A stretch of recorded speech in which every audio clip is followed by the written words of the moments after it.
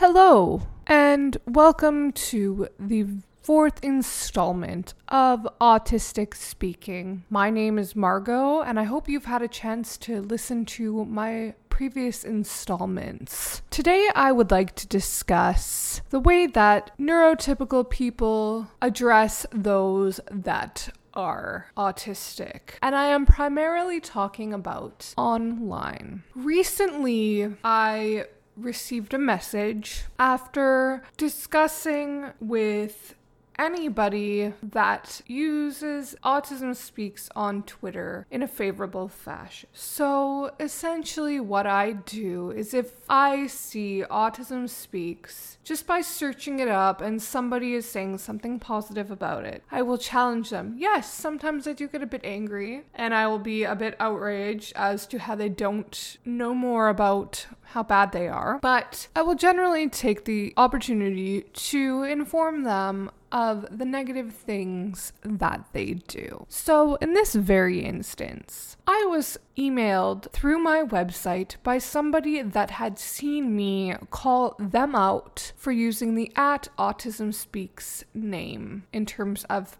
something they posted or something they were discussing. And so, yes, I called them out on it. And so they messaged me and they wanted to have a voice or video chat with me. And honestly, even though I'm recording this and I probably sound decent, talking to somebody on the phone or video chatting is not comfortable for me. I also do feel like I have provided more than enough information online as to why I am opposed to Autism Speaks. Not only with this podcast, but my website and my YouTube and my Twitter and other social media venues that I have accessed. I've provided a lot of information and spent a lot of time on that. Anyway, back to my story. This older gentleman decided to write me and try to talk to me, actually try to schedule a time to talk to me. And it was kind of demeaning, the way that I was being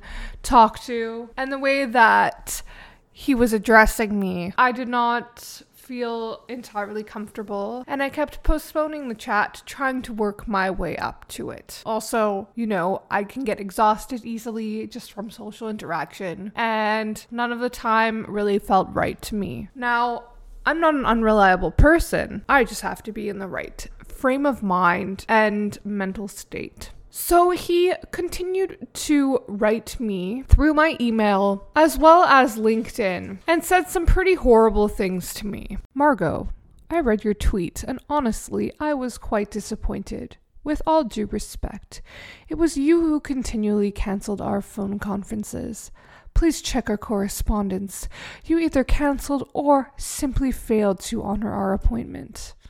I'd be more than happy to connect if you'd like. Honestly, there is great support for Autism Speaks. I wanted to hear from you and hopefully learn. Okay, so I'm gonna stop that there. It wasn't me who was basically I was the last person to put the ball in the court. I was like, hey, when can we talk? And I never got a response. So I want to clarify that. I also want to clarify that if somebody is going to say there is great support for Autism Speaks and then tell me that they want to hear from me and hopefully learn, I'm sorry. I've provided more than enough information online in regards to that I don't think I need to discuss it any further, really.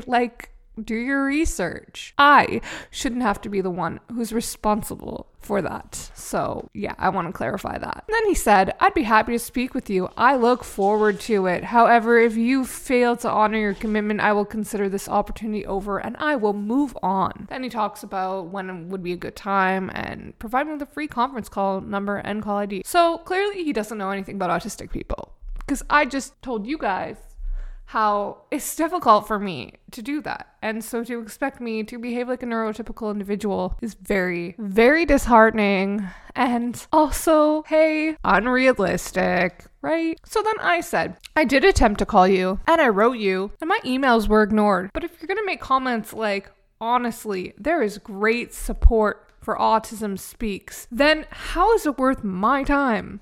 We, the autistic community, also find having private conversations like this very very demeaning considering phone conferences are not the most comfortable. We prefer to be out in the open. And so then I went on Twitter and responded to something where they used @AutismSpeaks about a Lisa Marie person discussing awesome new technology for students with disability. Actually, it was amazing. Anyway, so I was like, I suppose this is why you never end up having that chat with me, because you continue to support Autism Speaks. So then he wrote me again. So today, March 31st, 2018, I logged into my LinkedIn account after noticing that they unblocked me and retweeted my "If you care about autistic people" post with my compiled information against Autism Speaks. And so I just mentioned like, oh, that's interesting that you like unblocked me and retweeted me. Nothing offensive, nothing rude, just, talking about it. And then he wrote, "I am offended by your tweets and comments. We do not want to have a relationship with you. We are an education company supporting teachers and students. We do not want to engage in hate, anger, and especially with people who continually use offensive language. Fight your fight with Autism Speaks without including us.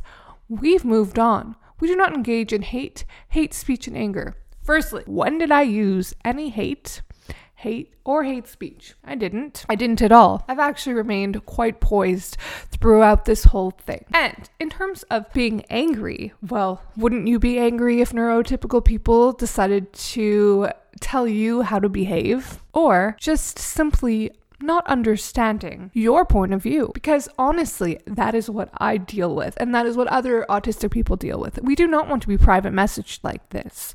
We will call people out in the open, especially on Twitter, if they are going to behave in such a, demeaning, judgmental fashion towards us. If you don't understand us, please take some time to do some research and realize that we do not function like you. We do not feel comfortable having a private conversation where we're expected to basically use script and kind of just behave in a way that is not natural to us. I wish more people would realize that, and I wish they would give us the chance to really explain ourselves and just kind of listen to our voices and give us a chance to talk without having them answer. Just listen to us. Especially if you're creating content as well. There is a very large opportunity, which is why